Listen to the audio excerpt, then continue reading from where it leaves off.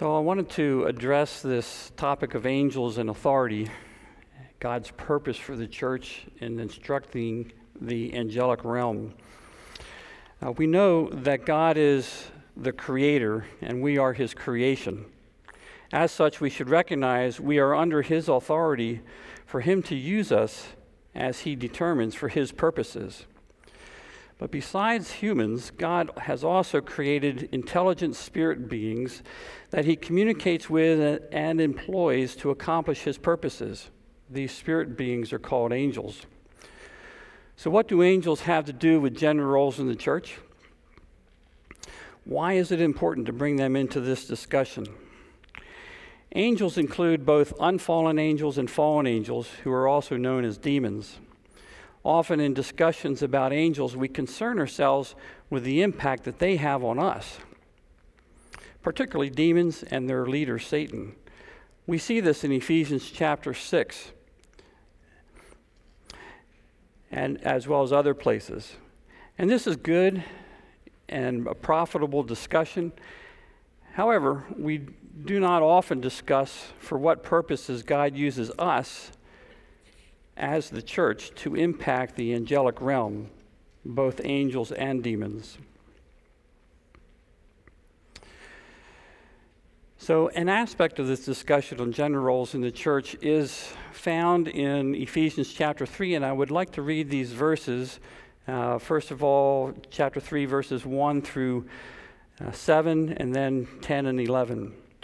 For this reason, I, Paul, the prisoner of Christ Jesus for you Gentiles, if you indeed have heard of the dispensation of the grace of God which was given to me for you, how that by revelation he made known to me the mystery, as I have briefly written already, by which when you read, you may understand my knowledge into the mystery of Christ, which in other ages was not made known to the sons of men, as it has now been revealed by the Spirit to his holy apostles and prophets, that the Gentiles should be fellow heirs of the body and partakers of his promise in Christ through the gospel,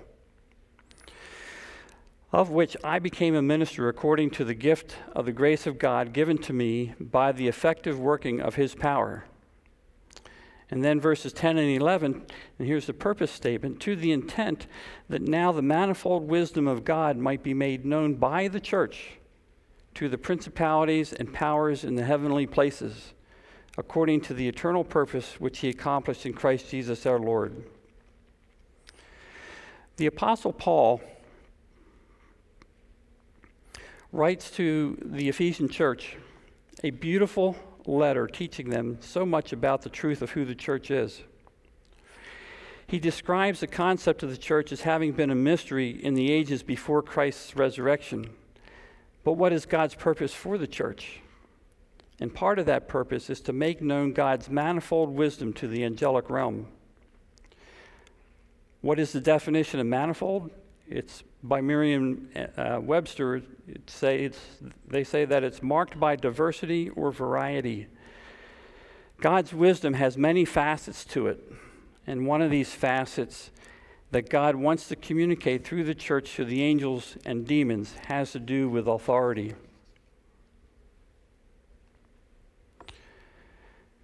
Angels struggle with authority, and I want to read two passages. One first in Ezekiel 28, verses 14 and 15. You are the anointed cherub who covers. I established you. You were on the holy mountain of God. You walked back and forth in the midst of the fiery stones. You were perfect in your ways from the day that you were created, till iniquity was found in you. And then in Isaiah 14, verses 12 to 14, how you are fallen from heaven, O Lucifer, son of the morning. How you are cut down to the ground, you who weakened the nations. For you have said in your heart, I will ascend into heaven. I will exalt my throne above the stars of God. I will also sit on the mount of the congregation on the farthest sides of the north. I will ascend above the heights of the clouds. I will be like the Most High. Lucifer and the angels that followed him had a problem with God's authority. They were created perfect and holy without iniquity. But at some point, likely between the day 7 of creation and the temptation of Eve in the Garden of Eden, Lucifer was found to have iniquity within. He said in his heart, "I will be like the Most High."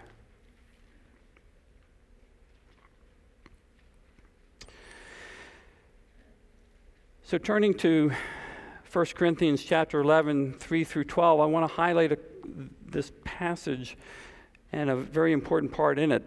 So reading there, "But I want you to know that the head of every man is Christ, the head of woman is man, and the head of Christ is God. Every man praying or prophesying, having his head covered, dishonors his head. But every woman who prays or prophesies with her head uncovered dishonors her head. For that is one and the same as if her head were shaved. For if a woman is not covered, let her also be shorn. But it is shameful for a woman to be shorn or shaved. Let her be covered. For a man indeed ought not to cover his head, since he is the image and glory of God, but woman is the glory of man. For man is not from woman, but woman from man, nor was man created for the woman, but woman for the man. For this reason, the woman ought to have a symbol of authority on her head because of the angels. Nevertheless, neither is man independent of woman, nor woman independent of man in the Lord. For as woman came from man, even so man comes through woman, but all things are from God." Paul wrote 1 Corinthians for a number of stated reasons.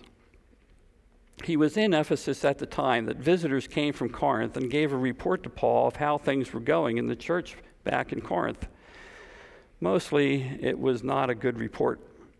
And Paul starts his letter by addressing things that the Corinthians were just wrong about.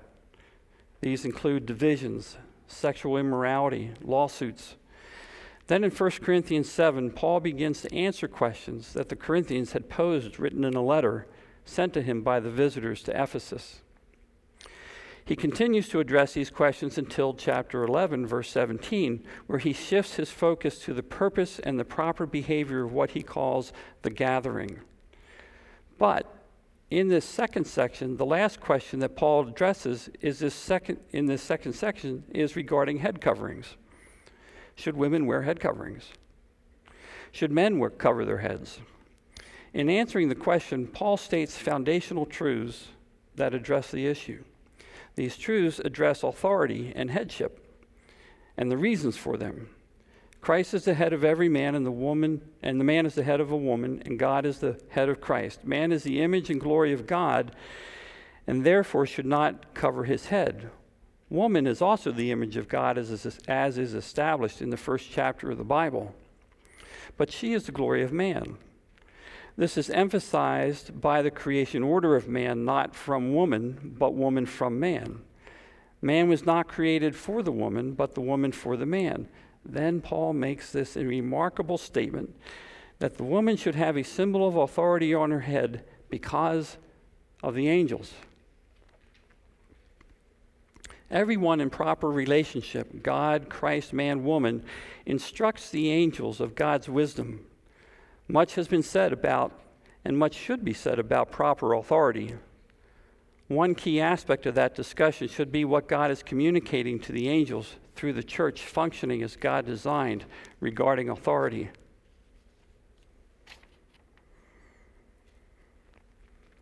I want to take a look at a couple other passages in regards to authority. All authority has been given to me is what Jesus said in Matthew 28:18.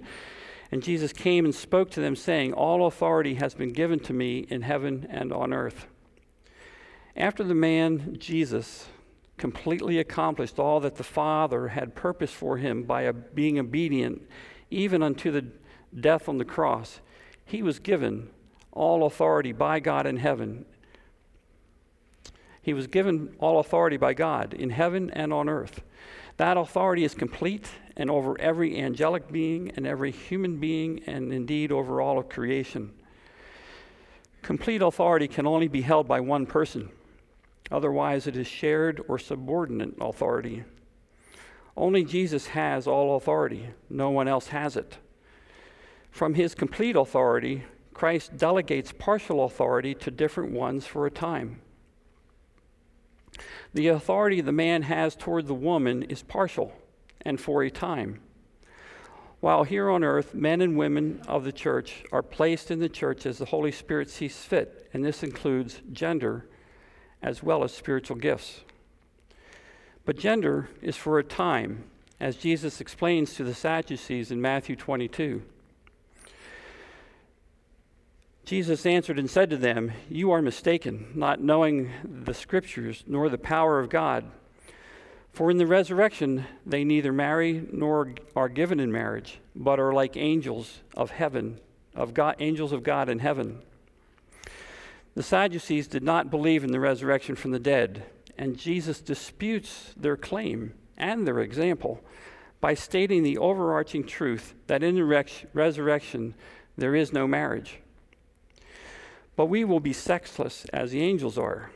The authority of man to the woman will end in the resurrection.